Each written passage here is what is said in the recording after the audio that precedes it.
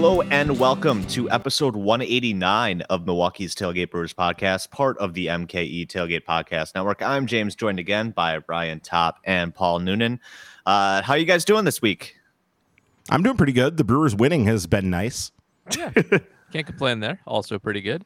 Didn't have to travel this week for the first time in a while, so just sitting and relaxing. Nice. No poop emergencies, I hope, either. No, it's been a really clean week. It's been good all around. We just jinxed it probably, but you probably did. Fingers crossed it stays that way. All right.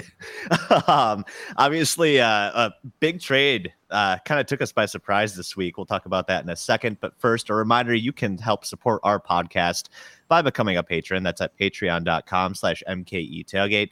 $2 a month gets you question priority here on the podcast. And for $5 a month, you get the Minor League Extra podcast with Ryan and James Anderson. You also get some reporting as eligible Packer mini pods from Paul through the Packers off season as well. All right. So mentioned it, but obviously Brewers have a new shortstop now. I know we talked about how Luis Urias has been struggling for the last couple of weeks here, but I don't know if anybody expected the Brewers to do anything about it this soon. So kind of a surprise move this week. They swung the deal with Tampa Bay. They got shortstop Willy Adames, gave up Drew Rasmussen and JP Feyereisen, friend of the podcast, in return. Feyereisen. Yeah. That was for you, JR. Yeah, there you go. So yeah, kind of a surprising deal. Caught a lot of us by surprise, but apparently this is something the Brewers have been working on since like the winter. David Stern said they were really interested in Willy Adames. So they finally were able to put that deal together in the last week, but obviously kind of leads to some questions right away about kind of where the Brewers' future lies at shortstop, whether Luis Urias kind of fits in those plans. I mean, Willy Adames is under team control for quite a few more years here. So I guess let's just start initial reactions. Paul, did you see the Brewers kind of giving up on Urias after like 60-ish games, or what's your take here? One thing I'm never ever saying again is, well, they'll give this guy time to figure this out, or they're going to take their time letting this situation play. They don't do that. They react very quickly to things, and this is not the first time this has happened. So I'm surprised because I wasn't expecting any trades this early, and I thought they'd give Urias more time, but here we are. So it's a fine move, I think the conclusion that they probably reached with him is like they can give the bat more time, but he really wasn't working out at short, and he was a stretch at short. He was not necessarily a shortstop prospect in the first place. And once you see a guy play out there and struggle, you usually don't improve at the big league level defensively up a position. It just doesn't really happen that often. So I don't think his time with the team is over. I don't think his usefulness is over. But I think they basically decided we got no shortstops, like not in the system, at least not anytime soon. This is like we got to do something about this because it was becoming a big liability. So that's kind of my initial reaction, and I think it's more about Urias' defensive problems than it is his offensive struggles. Those are no good either. So my first sort of thought when I was turning this over and trying to figure out why the Rays did this, because I understand completely why the Brewers did it, and it's a good question. We'll get back to that in a minute. I, of course, assumed that meant that number one prospect in baseball, Wander Franco, was going to be coming up. And that is not the case. They actually have another top 100 shortstop type that is coming up instead. And you have to think Wander is not far behind. I mean, middle of June sometime would be the safe time for Super 2 status. That's all probably going to get thrown into a giant blender by next year's CBA anyway. But until I found that out, my thought was maybe this was more driven by the Rays just looking to cash in on Adames, and it wasn't really driven by the Brewers' needs so much. And that got thrown out the window by the finding out that it wasn't actually Wander Franco coming up. But I do think that there's some thought here that the Rays definitely knew that Willy Adames was not going to be their shortstop of the future, and really his value is minimal anywhere else on the diamond. And considering they have the number one prospect in baseball, who is a very capable shortstop, by the way, in Wander Franco, and another top 100 prospect who's also a shortstop, they definitely don't need him, and they were going to probably move on from him at some point. And you could always figure Adames is going to be heading into arbitration next year. So he's going to start to get a little bit more expensive. So, and not by leaps and bounds. He's probably at this point, maybe a $2 million a year type guy. So not super expensive, but the way the Rays are, that often is the time when they choose to flip a guy like him for something else. So I think that getting back to the Brewers side of this, I don't think that they are in any way, shape, or form giving up on Urias. I don't think that's what this is. When people say, well, they only gave him 60 games before giving up on him. Well, he's not going anywhere. We already saw over the weekend that he got into these games, even when he wasn't starting. He was getting into these games. And I think that we can expect that will continue to happen quite frequently throughout the rest of the year, is that we will see him, even when he doesn't start a game, getting into it. I do think this means that he plays more at third base. I think we may even see it evolve more from a platoon situation into more of a 50-50 time split, with Urias getting more looks against right-handed starters. I think we could see some of that, given that Shaw has cooled off considerably from where he started the season. I think that makes perfect sense. But they're just going to keep rotating guys through the way Craig Counsell always does. And I think that the number one thing here, and we can talk a little bit more about it, but Adames' reputation coming up was, as what I said on Twitter, is a no shit defensive shortstop. Like he's that guy. And that's where he started his major league career.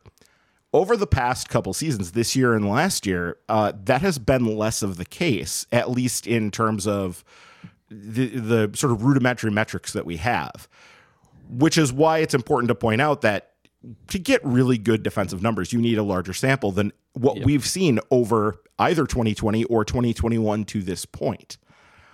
But he has been somewhat error prone this year, and I believe he was like 4th or 5th in the American League in errors. That's not necessarily the biggest deal. Errors, we've talked about so many times, are overrated. They're not the be-all, end-all of defense. Much more important is what balls you get to than, making a few more mistakes or a few less mistakes. But it is understandable that would cause the defensive metrics to slip some. So I think they took advantage of the fact that the Rays were needing to move on. They clearly had this targeted, and it just came together at this time for, any number of reasons. But the other thing here that you do have to worry about, I guess I'll throw it back to you guys. How worried are you that we just traded with the Rays? I mean, that's always a concern, right? Like, I don't know. And that was part of my initial reluctance too. And, I really like Drew Rasmussen still, and maybe they turn him into an actual starter or what have you. And I think that's the potential where this deal maybe starts to go sideways for the Brewers. But I mean, I'm not terribly worried about dealing with the Rays, but that's always in the back of your mind. But I think you got to think about this as the adage of, if you can't pick the sucker out at the table, then you're the sucker. But I don't think the Brewers are. I think that it's not, everybody knows this, and they run a pretty sophisticated organization too. It's not like they couldn't be outsmarted by the Rays. It's not like they haven't lost trades. They obviously have, but they are pretty good at this. They're not going to get snookered like a lot of the dumber organizations in the league might. Like in football, this happens a lot. There's a lot of asymmetry in information there. Baseball, not as much. And the Brewers are one of the better, smarter organizations. So it's risky to trade with the Rays because they don't just give up talent willy-nilly. They're on a tight budget. They're very good at this. So it's harder to win those trades than it's going to be with a lot of other teams. But everybody here is smart. I think all cards are on the table, and you know what you're getting and giving away. Well, and remember, Matt Arnold would have been involved when the Rays traded for Willy Adames in the first place, when he was the surprise centerpiece to the David Price deal back in, what was that, 2013? Something like that. It'd be somewhere around that time period when they traded for him. And he's been a good prospect always. And it was always highlighted by, outstanding defense. The hitting is actually a little bit better than I realized. I went and I looked it up on Friday and was somewhat pleasantly surprised to see. Obviously, this year his offense has been down, but he's been a better offensive player, I think, than maybe had been expected. And there could be a little bit more still in there too. Right.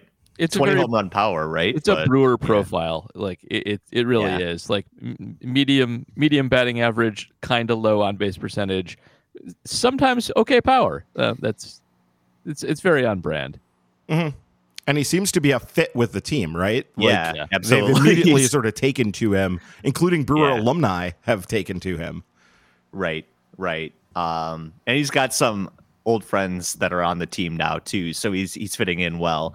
But I think when we talk about, you know, his offense too, his overall line, it doesn't look anything spectacular. But I saw this pointed out on Twitter earlier this week. He's got some crazy home road splits. Home road splits on Willie are nuts. That is very true. Like, and I guess it's something that is like seemingly legit. Like, he could not hit at the Trop for whatever reason. And it's something that, like, I guess Rays fans knew about. Like, he started wearing glasses and shit just to like big thing. He said he couldn't see at the batter's eye there. Like, and that seems insane, but it's a legit thing. Look at his road split. I buy it though. It was like, first pointed out to me on like a Reddit, and then I found a bunch of legit media quotes where that is something he's actually complained about. So yes, that's his career at the Trop at home: 217, 275, 341 in 622 plate appearances. That's a 616 OPS. He has an 864 OPS on the road. He does. Like, that's two completely different kind of players. That's an equal sample size. Obviously, home and road. That's what that happens. So it is really completely different players. It is. It's nuts. So maybe that's what you get out of him. I mean, if they're getting an 800 plus OPS out of him, this is a one whale slam dunk trade, right? Like, all of a sudden you've got an MVP. Good defense with 800 OPS from shortstop. They'll take it. Yeah. So are you guys concerned about the defense, though? Because it does seem to be not as good as it was, at least. Yeah, the metrics are all over the map with him, too. Like, they're all consensus that he was very, very good in, I think, 2019. And then after that, it's like, it really depends on what you're looking at. And I don't know how to parse what all of the different metrics are caring about more than others. But I don't like when they disagree, because they all tend to have a point. So a little worried about it, but it's been weird. So I'm not too panicky about it. He's not at an age where he should be slowing down or losing agility or anything like that. This is one where I think a change of scenery might help. Like, if he does hate the batting eye there, maybe he's taking that out to the defensive side with him too. Maybe it just bothered. I mean, who knows? I'm not unworried about it, but defense I feel like doesn't really slump as much as offense. And I'll bet a change of scenery here and like some shot in the arm from a new situation does wonders for his defense. Well, and you think about it too. How much was he playing on artificial turf? Granted, it's better than the old. That's a good point too. That stadium is something. Well, and there's some other turf stadiums in the AL in a way that we don't really have in the National League. Toronto is a division opponent. Yeah. Well, when they actually play in Toronto. Yes. But yeah. But are there any turf teams in the NL? I can't think of any offhand, actually. I think everybody's got natural grass over here. I can't think of any either. I know Texas's new stadium has turf, but other than that, I can't think of anything. Are the Marlins natural grass? Yeah. Yeah. Okay. Yeah, I don't think there's anybody then. So there's that, and there's also just, I mean, think about this as a baseline too. You know, we were talking last week about the offense and replacing like terrible bats with just like non-terrible bats. So the level of defense the Brewers were getting from shortstop, whether it was Orlando Arcia or Luis Urias, pretty bad, right? So like, even if Willie Adames is not the 8 defensive run save shortstop he was a couple of years ago, I feel like he's still the best shortstop they've had in a long time, right? Defensively, yeah. I thought you were going back to the offensive side, because people, I think, are going to be, a little surprised to find out Willie Adames has not been as good a hitter as Luis Urias this year. And it's actually not particularly close. I mean, it's not super far apart, but Urias coming into today, 94 WRC plus, and it's not great, but still better than Vogelbach. Yes, but I mean, the point is that I think this is much more about the defense than it is about the offense and them worrying about Urias's offense. I think they think that's going to come through. The question is, where is it going to play? And it's difficult because you have a true stud defender at second base. Yep. And this will give them flexibility to give him some more time off. I think that especially we get deeper and deeper into the season, it's going to be useful to give everybody breaks and to give them some rest. So that I think will be helpful. Right. If he does come around on defense, it also gives them like the best double play combination in the league. That's phenomenal defense up the middle with Wong and him together. Absolutely. Yeah. So, and especially when, the Brewers are still maybe leaning into this whole pitching and defense thing, if Adames can get certainly not leaning into offense. Right. Absolutely. So I wanted to talk about another thing with this trade too, is like, I guess naturally, I can't blame people for kind of tying this trade with the Orlando Arcia trade. And somehow the idea that this trade means that the Arcia trade failed, or some stupid line of thinking. I can't wrap my head around it, but I've seen it out there. So I guess, and I know, we were kind of talking and dealing with each other through the week about this deal and kind of disagreeing with some of those takes. So I guess, Paul, do you want to explain why this does not necessarily make the Arcia trade automatically bad? Yeah, absolutely. For one thing, Orlando Arcia is bad. So let's start with that. Like I know everybody's concerned that Urias has been bad, and he has been bad, and defensively and offensively. But Orlando Arcia is also bad offensively and defensively. And if you think he's going to just turn it on for a year, it's not impossible. It happens once in a while, but probably not. And his defense has been going downhill consistently for years. He makes flashy plays. He looks better, especially looks better than Urias. But his metrics do not grade out well and haven't for some time. And as I always like to point out, he rakes when it doesn't matter. And that is a thing that is real. If you go look at his splits, when they're up or down by 4 runs, he hits. And when they're not, he's terrible. So he's not the future. Urias might have been the future. Arcia was not the future. He just wasn't going to work out. We have tons of sample size on him. Yeah, he's still young, but he's bad. So nobody mourn over that. It's nice that they got something for him, even if it's not much. This is much better. This is a solid defensive base with some offensive upside, and they're now in a much better position shortstop-wise than they were at any other point this season. Well, I mean, the question comes down to, who would you rather have? Yeah, exactly. Like, would you rather have Orlando Arcia and Drew Rasmussen and JP Feyereisen, or would you rather have Willy Adames, Chad Sobotka, and Patrick Weigel? So far, we don't know that much about Sobotka and Weigel, but that is it's still a very open question, and I think that a time we will come to see that JP was almost certainly pitching over his head. Whether or not he's still a useful middle reliever, we still have to sort of see if that turns out to be the case.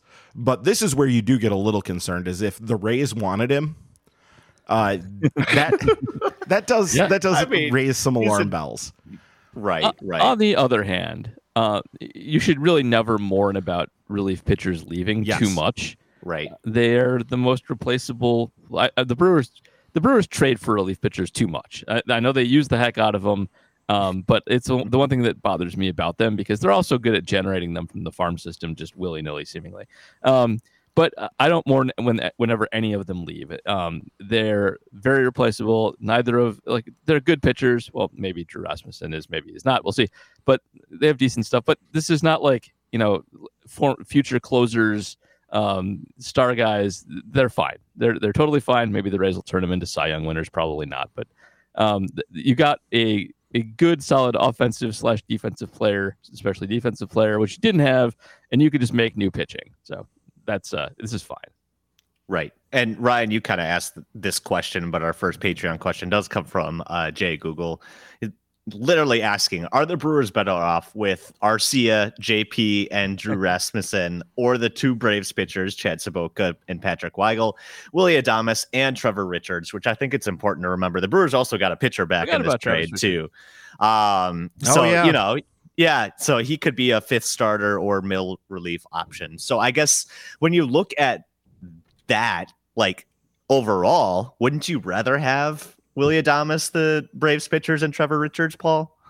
I mean, I would, knowing how you feel about Arcia. Yeah.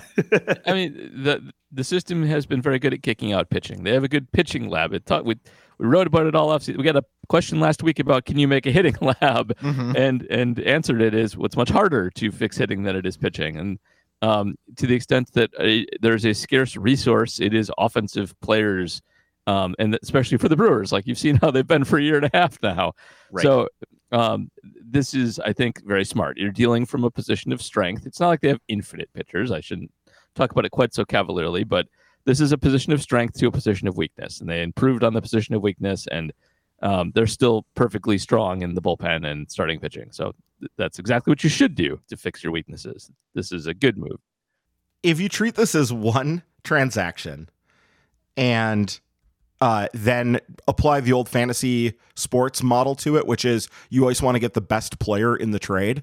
Yeah. The best player of all of these players is Willy Adames, and I don't think it's all that close. Agreed. Right. So I think that they did great. Yeah, as my dad used to say, don't trade a Curly for two Larrys.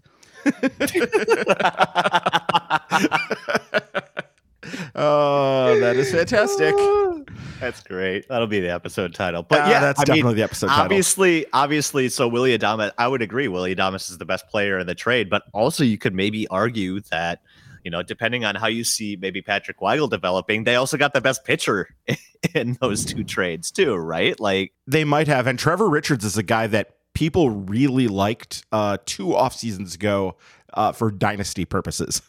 He was getting a lot of sort of talking up at that point. So sure. And you asked the question before, like, are you concerned about the Rays wanting these guys? But I think we're maybe inching toward the level of, should teams be concerned if the Brewers pick out a seemingly random pitcher that they found something they like maybe Trevor Richards is one of those guys too.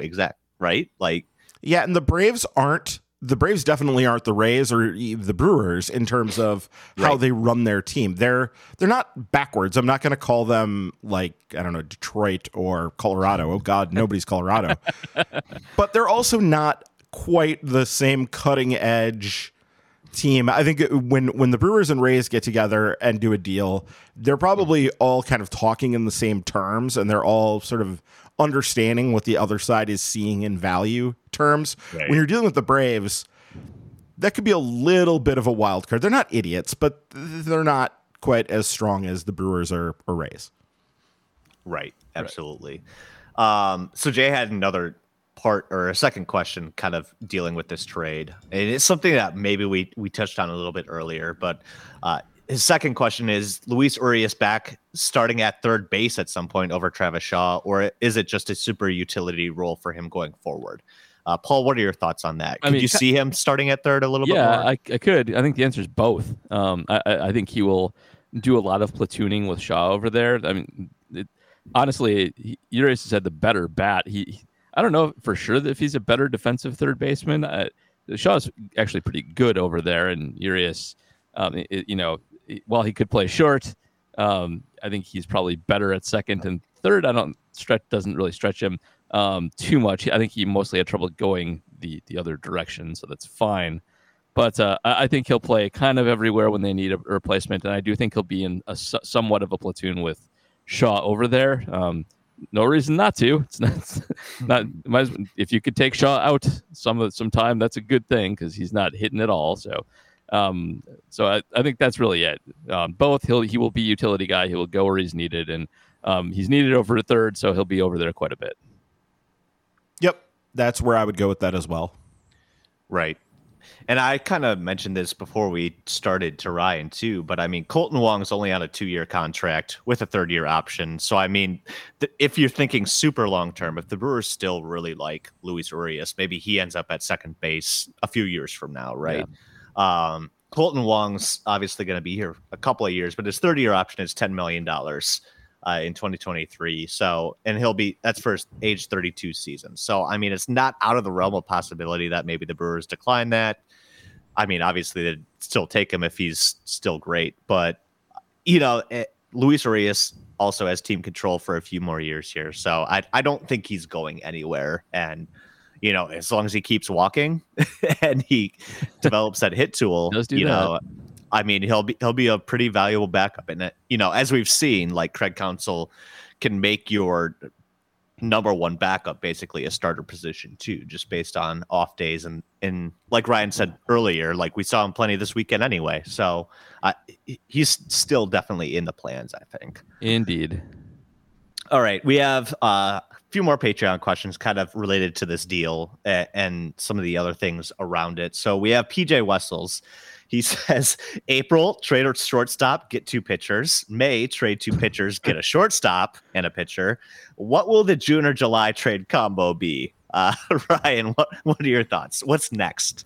Minor league something for relief pitcher.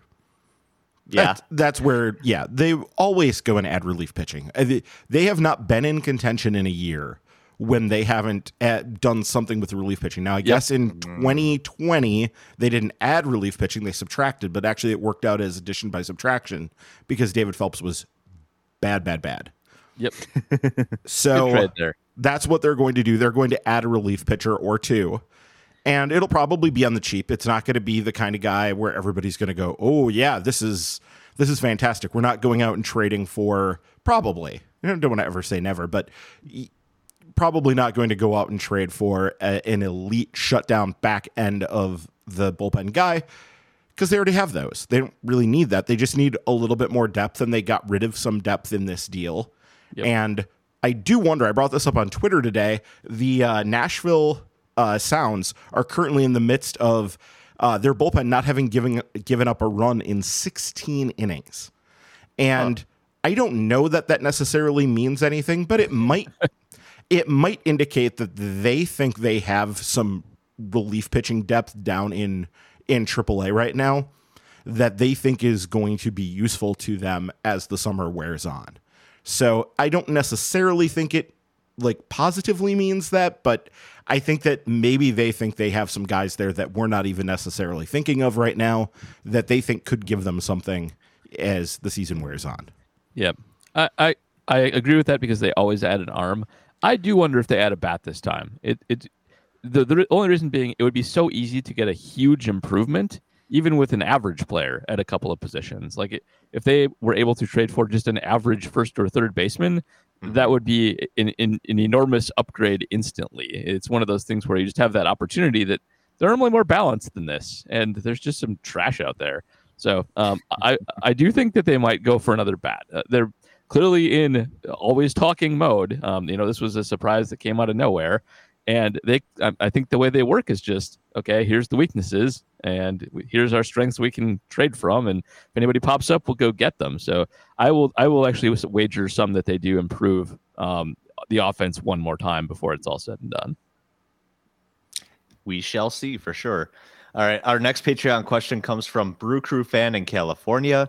He's asking, how do you see the second tier usage of the pen changing without JP Feyereisen and Drew Rasmussen? So obviously, JP was actually playing a fairly significant role. Rasmussen kind of had a rough start. But Ryan, how do you see those middle innings shaking out now? I think it's going to look a lot like it did on Saturday afternoon with Brent Suter getting in there in the middle innings, which we were seeing some of that before, honestly, too. But I think we'll see more of Brent Suter in the 6th and 7th innings. And then Brad Boxberger as well, who I think finished out the inning he finished out the 5th inning today for Freddie Peralta in a fairly tight situation. They were only up 3 at that point, and they had a couple runners on. So he came in and got them out of that. So I think we're going to see Boxberger and Suter utilized there now. I also think that this could also be an indication that they're less worried about having a super deep middle relief because they're getting longer starts from Corbin Burns and Brandon Woodruff now. Yep. And that's giving them days off in their middle relievers. It's giving them time to rest and to not have to be leaned on as heavily. So I think that might have been part of the calculus too, is just they don't have as much of a need for the middle relief as they used to. All true. They also, they not necessarily a ton of greatness out there, but they do have quite a few pitchers also on the 60-day IL, and we're not close to halfway through the season yet. But they might get like Justin Topa back in the second half. They might get a few other guys back. So aside from the minors and other spot, like they may get a little healthier too, a couple months down the road, but still something to consider when, because they're looking at the future and they're projecting who will come back, and they have that to deal from as well. Yeah, absolutely. And that they've already had a few people, in middle relief this year that are currently in Nashville. Patrick Weigel, one of them. You could see a few of those people coming back up as well. You still got Aaron Ashby down in Nashville too. Maybe he comes up and makes an impact. Forget about him. Yep. Absolutely. So there's that too. And if there's anything I'm not terribly worried about, it's how Craig Counsell manages the middle relief innings, right? Yeah. So they'll find a way to do it. They could get creative. They could trade for somebody like you guys said. So I'm not too worried about trading away Feyereisen and Rasmussen as much as I do like Drew. But he was kind of struggling when they threw him in there this year anyway. So yeah. They'll figure that out. Our next Patreon question comes from Adam Post. He's saying, not that we should give up on Urias or anything, but how many seasons in a Brewers uniform do you think it'll take him to match the amount of WAR that Trent Grisham has already put up for the Padres, which is pretty significant already. I pulled it up. Last year alone, Trent Grisham had 2.3 WAR on Fangraphs in 59 games. He's already up to 1.8 this year. So we're already talking over 4 WAR in like maybe 100 plus games. So that's pretty significant. And Luis Urias has a lot of catching up to do. But Ryan, do you think he can get there? How many seasons does it take for him to get to that point? It's going to be a lot harder if he's not playing a capable shortstop, because if you're looking at the other positions he's going to play for the Brewers, second base, for at least the time being, is occupied by Colton Wong for the foreseeable future here. And then third base, his bat doesn't really profile there. I think he's good enough to play it, but it's not like it's a third base profile that you like offensively where you get excited is a guy who's going to be hitting 30 bombs. And I don't think anybody thinks that's coming for Urias, though, maybe if they bring back the rabbit ball, maybe that's something that happens down the line. We've seen dumber, weirder things happen with guys in terms of adding power. So it could happen. And again, Urias is 23. He doesn't turn 24 until actually next week. So still a fairly young guy, still a lot of developing to do in terms of where he's ultimately going to end up. But yeah, it doesn't look like a great trade. Yeah, it's going to be a tough one. The other thing about Urias is, well, he may get a little bit more pop. He's a very small person.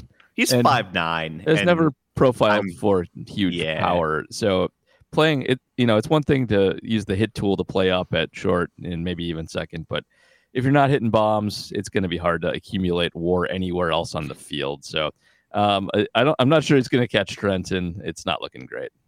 No, as we discussed last week, Paul just hates anyone who doesn't hit for power. So there you go. Kind of, yes. It's not that you can't be good. It's just the odds are very stacked against you. Right. Especially when you're a butcher at shortstop. So yeah, not looking good there. All right, our next question comes from Ultimate Vehicle Fight Club.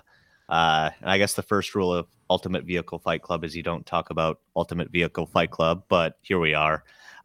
Their question is, what's the greater cause of the Brewers' problems so far? A failed attempt at a Moneyball team, or the league-wide pitching clearly being at another level? Paul, what are your thoughts on that one? Oh, I got all kinds of stuff on this question. So go for it. It's not a failed attempt at a Moneyball team because, first of all, they're still pretty good. Like they're 500. Their pitching's really, really good. They've put together a great pitching staff using their strategy. They're great managing. And to the extent I think they have a problem philosophically, it is that they really do treasure versatility among offensive players because they like to be able to move people around to accommodate the way that they use pitching. And I think that has a negative impact both on the types of players they go after because they want people to play multiple positions. And that's usually middle infielder types who can move around competently. And they've also that roster building strategy just hampers your ability to have like a big masher at first base. I'm still shocked Vogelbach's on the team, by the way. Every day that goes by, he can't play anywhere. But when they were at their best recently, like I went to a game that Jesus Aguilar started at third base, which is creatively getting big hitting into the lineup. And Eric Thames used to play in the outfield, even though he can't do it at all. And, again, getting big bats into the lineup. They don't do that anymore. They have little guys playing in positions where big guys should play more often than not now. A lot of their draft picks tend to be up the middle guys, and that has a cost over time. And that cost is just robbing you of guys who might develop into really elite power hitters. So I guess maybe it's cost them a little bit, but here's the other thing. I think that the bouncy ball hurts them, or the lack of the bouncy ball hurts them more than it hurts other teams. Because if you're playing more fringy offensive guys all the time, and they can't hit the ball out at all, like that's basically taking them away, like robbing them of all offensive value for the most part. By the way, just recap on the ball. We have much more research now. The ball is coming off the bat faster, but dying much sooner. Laces are higher, and pitchers are getting more spin on it noticeably. So what baseball, as we hypothesized earlier, has increased strikeouts while tamping down on hitting, which is exactly the opposite of what you wanted to do. The Brewers have lots of, which is what they do. And the Brewers have lots of fringy offensive profile guys. Like, just take a guy like Urias, who needs to, is like a good hit tool guy, needs to put the ball in play, somewhat hard gap to gap, to be a good offensive player. Without the bouncy ball and with people missing more bats, he can't afford to have more strikeouts in his profile, and he can't afford to have balls like not leaving the infield with as much velocity, dying up in the air. That's murder on anybody. And all the guys who have like 25 home run power and are already prone to strikeouts are now guys who strike out an insane amount of time and who lose 5 home runs a year to just dying at the warning track because the ball is stupid. If you're hitting 45 bombs a year and you lose 5, you're still pretty good. If you're hitting 25 bombs a year and you lose 5 and striking out 15% more, you're unplayable all of a sudden. So when you're at the fringe offense level, that's not as good. And I think that's really hampered them. I think they're built for that short porch and left, and to have the bouncy ball and take away the bouncy ball and things look ugly really quick.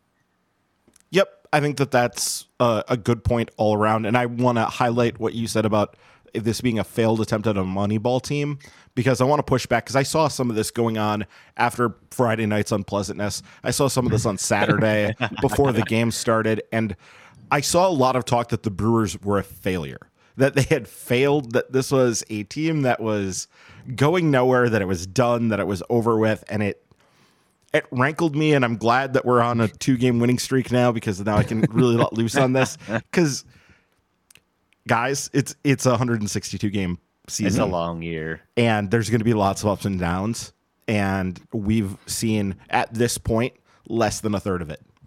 So just take a big deep breath and acknowledge that we're going to be around here for a while, and it's going to take a lot of time to sort this out, and we're going to be talking about things that happen a month from now, 3 months from now, as if they're the most important thing in the world, and they haven't even happened yet. So just take a deep breath, give it some time, and understand that they've put together a team here that is very capable of competing in a weak division.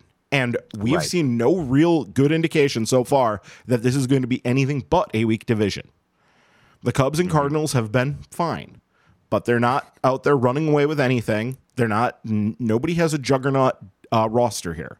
The Dodgers and Padres are not showing up in the division.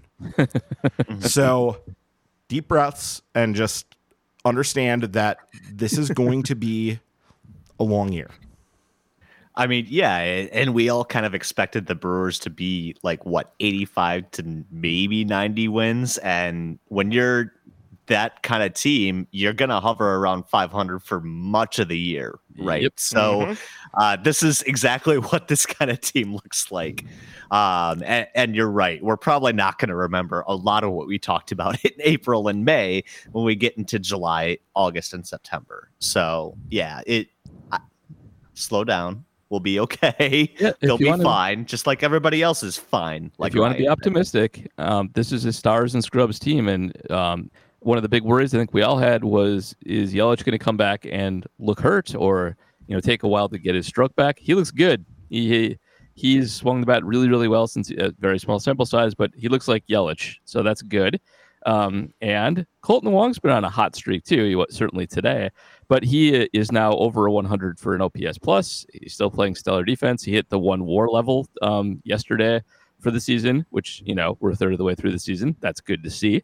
So they're starting to actually get some of their stars all back into the lineup together, and that'll go a long way towards creating a few winning streaks. And there's a big potential thing happening down in Nashville right now. I know people don't necessarily want to hear it because, I don't know. Again, I heard talk this week that Keston Hiura was apparently a bust already. So he has now hit home runs. He hit 3 of them over the weekend and has like another 6 doubles so far in these games down there. He is still striking out a pretty decent amount, though. The last few days, he hasn't been striking out because he's just been hitting the hell out of the ball when he's been hitting it. So still looking at some swing and miss issues, but really what we're seeing from him now is he is crushing baseballs in the zone. Now, is he going to crush major league pitching in the zone? Yeah, that's the thing. we don't know. We don't know. But here's the thing, and why I have some optimism about this. We have seen him crush baseballs in the zone from major leaguers before. The aberration is not what we saw in 2019. Probably the aberration is what we saw to begin this year. Because even last year, when he was not very good, he was still crushing baseballs. When guys were in the zone on him, he was crushing them at least some of the time. Because what did he end up with? 13 home runs in 58 games. He led the team. Yeah. Yeah. So, I mean, he was still crushing some baseballs. The only time we haven't seen Keston Hiura crush baseballs, basically since he came into Pro Ball, was the first few weeks of the season before they sent him down. So that seems much more likely to be the aberration.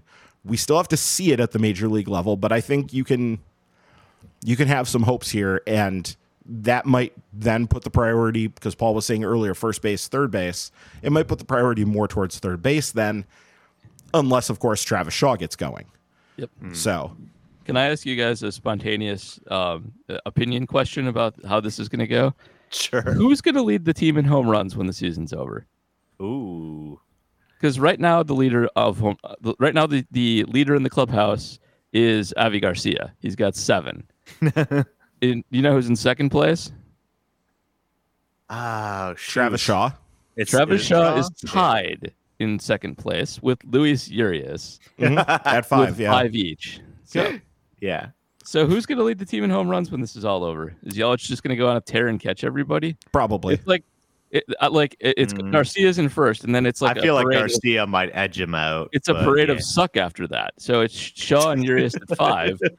Jackie Bradley's next at 4. Right. And then it's Lorenzo Cain and Billy McKinney and Omar Narvaez. Yeah. So I don't know. I think that's a tough question. I'll bet it's Yelich. I bet he goes from 1 to winning the thing. Yeah. I still think he's going to hit somewhere close to 30. Yeah, he'll end up with mid-20s at least, right? I don't know. As long as he's healthy, yeah. I don't know if Avi keeps that pace up, but yeah. There's not maybe it'll be should be a good race, and we should pay attention to the Avi versus Yelich race. Maybe it'll be Zach Green, savior in Nashville to save third base. A little Casey McGee action. I don't know. We'll see. All right. Our next Patreon question comes from Ted Johnson. He says, do you think Rob Manfred is evil enough to manipulate the baseball to decrease popularity in order to gain leverage? Paul, as our labor expert and major league fan, is he trying to suck so he has more leverage? No. First of all, because that's not how this would work. The players all being worse on offense doesn't actually help the owners very much, and it costs them money because it makes the game more boring to watch. It costs them in ratings. And aside from that, we should always remember Hanlon's razor, which is, of course, do not blame on evil what you can blame on stupidity. And we've got a long track record of Manfred. He may be evil, but he's very stupid, and that's the problem here. So I do have to admit, I agree with everything Paul says, but honestly, this week, before this question came in, long before this question ever came in, my mind was trying to turn this over somehow and try to figure out how this could possibly be true. Well, what's the play like to make the ball part of collective bargaining, or to break the umpires union? What's the... I couldn't figure that out, Paul, but I was trying. The conspiracy corner has no rationale. It's just the conspiracy corner. I was trying to figure out how it would benefit, because we know that they did manipulate the ball into this weird situation where we're not getting home runs, and since nobody's hitting home runs, we're really not getting much offense because home runs were the only thing that were propping up offense, basically. Yes. So we know that that's true, and we know that they did this with at least some intention, right? That there was some intention behind this. Oh, yeah. They were definitely trying to create a situation where there were fewer home runs, but more balls were put into play, like old-timey baseball, and they failed at that miserably because they're idiots. But, like, on all their press releases about the ball, they, like, ignored drag and just concentrated on the core. And so maybe they even had some idea and had to bury it at the last minute, because you probably, like, you make the balls and then you test it. Who knows? It's very stupid. It's hard to you can't put rational thought to this. It's stupid to even try. I feel bad about the last 30 seconds of the podcast. It was ridiculous. So this is what I came up with, though, was are they trying to divide the union in every way they possibly can, including, say, separating the pitchers from the hitters, to get the pitchers saying one thing, the hitters on the other side, and to get them at loggerheads with each other? I mean, we do know that they love doing this. This is a Manfred thing. Loves trying to divide the players. In the last CBA negotiation, they definitely did it with the talk of an international draft and getting the international players, the players from the Latin America were so against it that they pushed on the union really hard to keep it from happening, to keep an international draft from happening. We know that. And I think that there is always this thing to try to figure out whatever you can. There are two things Manfred likes to do in negotiation. One, he likes to create issues out of nothing. He's the guy who came up with contraction back in 2001 or 2000, whenever that was, to contract the Twins and the Expos, which then created an issue out of nothing that the union was basically then obliged to bargain on. And the other thing that Manfred likes to do is to divide, is to create breaks in the thing. I don't know if this does that, but that was all I got. I mean, okay. The composition of the ball's never been how would it even go? Like, are they going to negotiate seam height? I want to be in the room if that happens. I don't know. I'm just coming up with, are they trying to divide people? Do the pitchers actually like this? Because their numbers are all looking really good, but I think at this point everybody's like, well, okay, but the ball is stupid, so none of this is actually that impressive. There's been 50 no-hitters this year. Nobody, all they've done is ruin no-hitters for the rest of the life of baseball. Everybody's aware that the pitching is all fake, so it doesn't help the pitchers. It actually kind of hurts them. Well, I think the comparison would be to what came before this, which was the rabbit ball. Yeah. And guys, I'm sure pitchers hated the idea of making a good pitch, having a guy take a half swing on it, and having it just go sailing out of the yard, in the opposite field. I'm sure pitchers hated that. I'm sure they prefer this much more to that. I suppose, but they're also striking out still a ton of people under the rabbit ball. So it was. I feel like not that the union, they have their own problems. They're also not always the brightest. But this seems like an easy sell on unity if the ball becomes an issue labor-wise. So I don't know. I don't see it. It was the only thing I could come up with. Yep. I cannot wait for the strike next year, and our entire podcast is this discussion. That'll be great. Today in ball negotiations. They talked for 10 hours about whether they want dimples on it or not. I don't know. Hate the dimples on the balls. In exchange for no dimples on the balls, there's going to be arbitration for another 4 years. Yeah. This will be a great podcast then. All right. I guess speaking of breaking unions, and you mentioned breaking the umpires union, our last Patreon question comes from Philip Schumacher. He says, to give you a break from discussing the Brewers offense, after robo-umps start in MLB, how long before the Astros try to hack them? I love this idea. Who tries to hack the computer system first? Yeah, I mean, first, the Astros cheating was pretty rudimentary, and most of the really sophisticated people there are not in the front office anymore. When you're looking at people hacking people, you got to go to the Cardinals. They're the ones who have experience hacking the Astros. Actually, they have experience. They've already done this. We know that when the Cardinals do something dirty once, they tend to do it a second time because they're assholes. So they're the most likely people to actually hack into the system here, not the Astros. And then after that, you'd go to the most sabermetrically advanced teams that exist after that to get into it after that. So I'm take your pick there. It's hard to tell who's actually the best these days, but also like the Yankees have all this money, they could just own the system, just buy a bunch of stock in whatever system. Right. But basically, like, yeah, that's they're like the super villains. So the Yankees would be second most. That's your answer.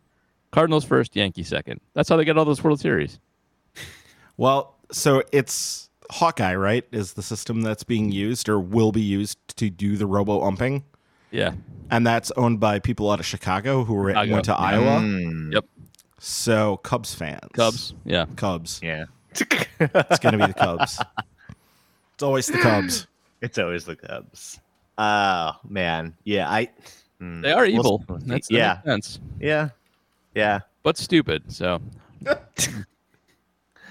they'd probably screw it up. They'd probably try to hack it and then do it in a very obvious way. Mm-hmm. And then the Cardinals would take that and then figure out and perfect it and then actually be successful. That's what's going to happen. Yeah. The Cubs will be attempting to do this, and they will just leave a password out in St. Louis in the stadium somewhere. And the Cardinals will pick it up and be like, oh, look, a password. Now let's go do evil. Right. Yeah. Like the password for the password for the robo umps is going to be like Wrigley1 or something like that. And there you go. Yeah. Okay. We also have some Twitter questions to get to. Reminder, we also put out a call for questions on Twitter. That's at MKE Tailgate. Follow that account. You can also follow all of us. I am at James L. Paul's at Badger Noonan. Ryan is at RD Top. We have a question from Matt Ballman who's asking, do we know how much the new TV deal is worth annually? I'm not sure I saw this number, but Ryan, do you know? So best I remember seeing was that the Brewers and Marlins both had it come out at the same time, and both were deals with Bally. And it looks like it was for $90 million total. But I was Googling here while you guys were talking, and it looks like the Brewers also, it was reported on May 7th that the Brewers have a minority ownership stake now in Bally Sports Wisconsin. How big that share is, I don't know, but that could be part of what they're getting back on the back end here is by getting partial ownership of the station. That would allow them to basically whatever that income is doesn't get counted as baseball income anymore. So it's allowing them to kind of what the big market teams do with their RSNs, which is they, like the Yankees don't count their TV money because it's a separate entity from the New York Yankees baseball club. The New York Yankees TV empire is a different thing, the Yes Network. Mm-hmm. So yeah, I think that's kind of the direction that this is headed, but my understanding is that the money that they got is at least double. My understanding was they used to be at about $20 million a year, and it at least doubled. So, and that was done right before the season started. That was in spring training, right? Spring training camp had already opened. Mm-hmm. It was right. Yeah. Yeah. It was kind of as the season was opening. Yeah. So, yeah, it was announced in February. Right. Okay. Next Twitter question comes from Sean. He's saying lots of skepticism going into the season that Josh Hader was declining. I know we talked about that plenty here. He says through 2 months, he's having his best season ever. So that begs the question, are they trading Josh Hader at the deadline for hitting help?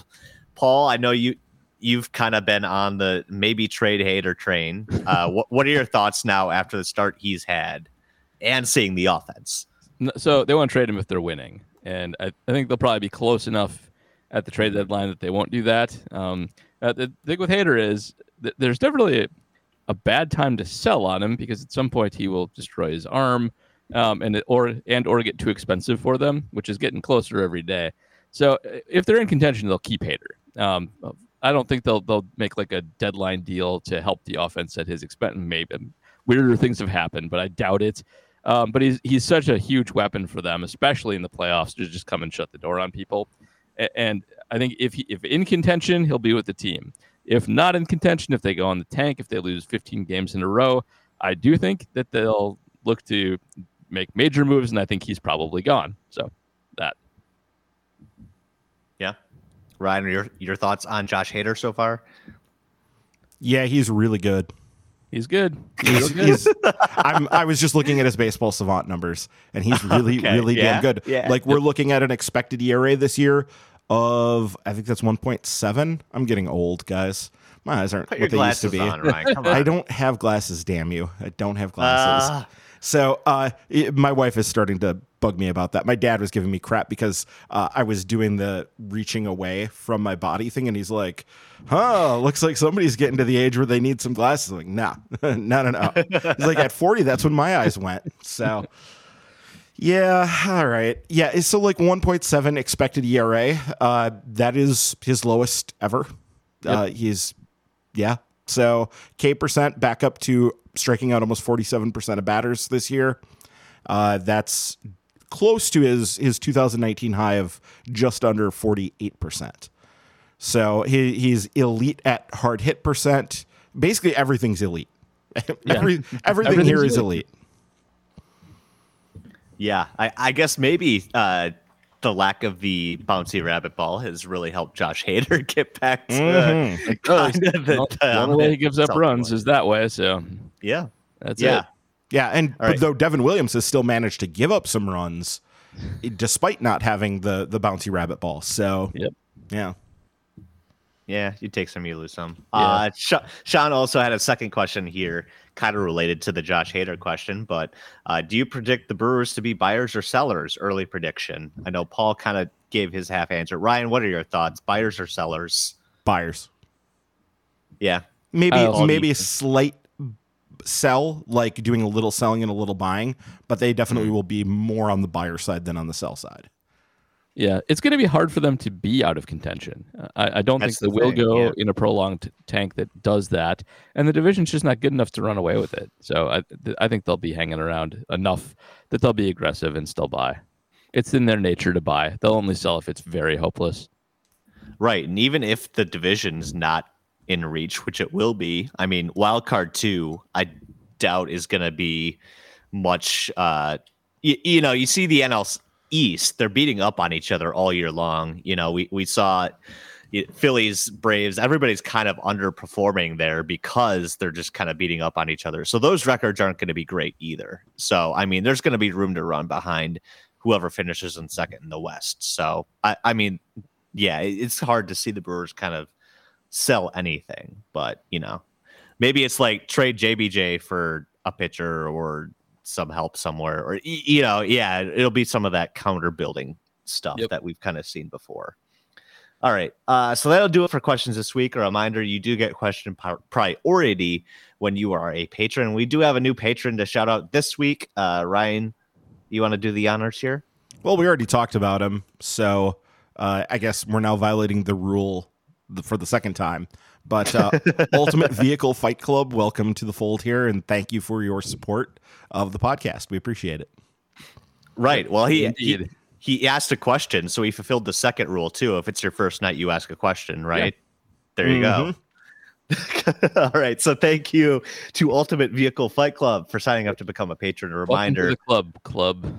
Yeah, exactly. There you go. $2 a month gets you the question priority. $5 gets you that question priority, plus all the other extra podcasts on the network as well.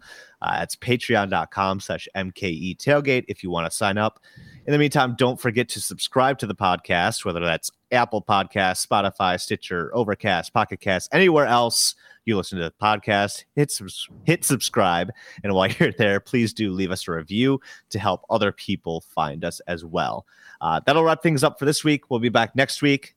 Hopefully, well, maybe not. Hopefully, but we'll see if the Brewers make another trade. Maybe shortstop is fixed and everybody's happy and the Brewers go on a winning streak. Always can cross the fingers there. In the meantime, hope everyone stays well. We'll see you next week here on Milwaukee's Tailgate. Fair weather fan, it's not what I am, even though the zip code has changed. I might smile and joy where I'm currently employed. Your soul can't be rearranged. Hard to understand, so hard to understand. Fair weather, fair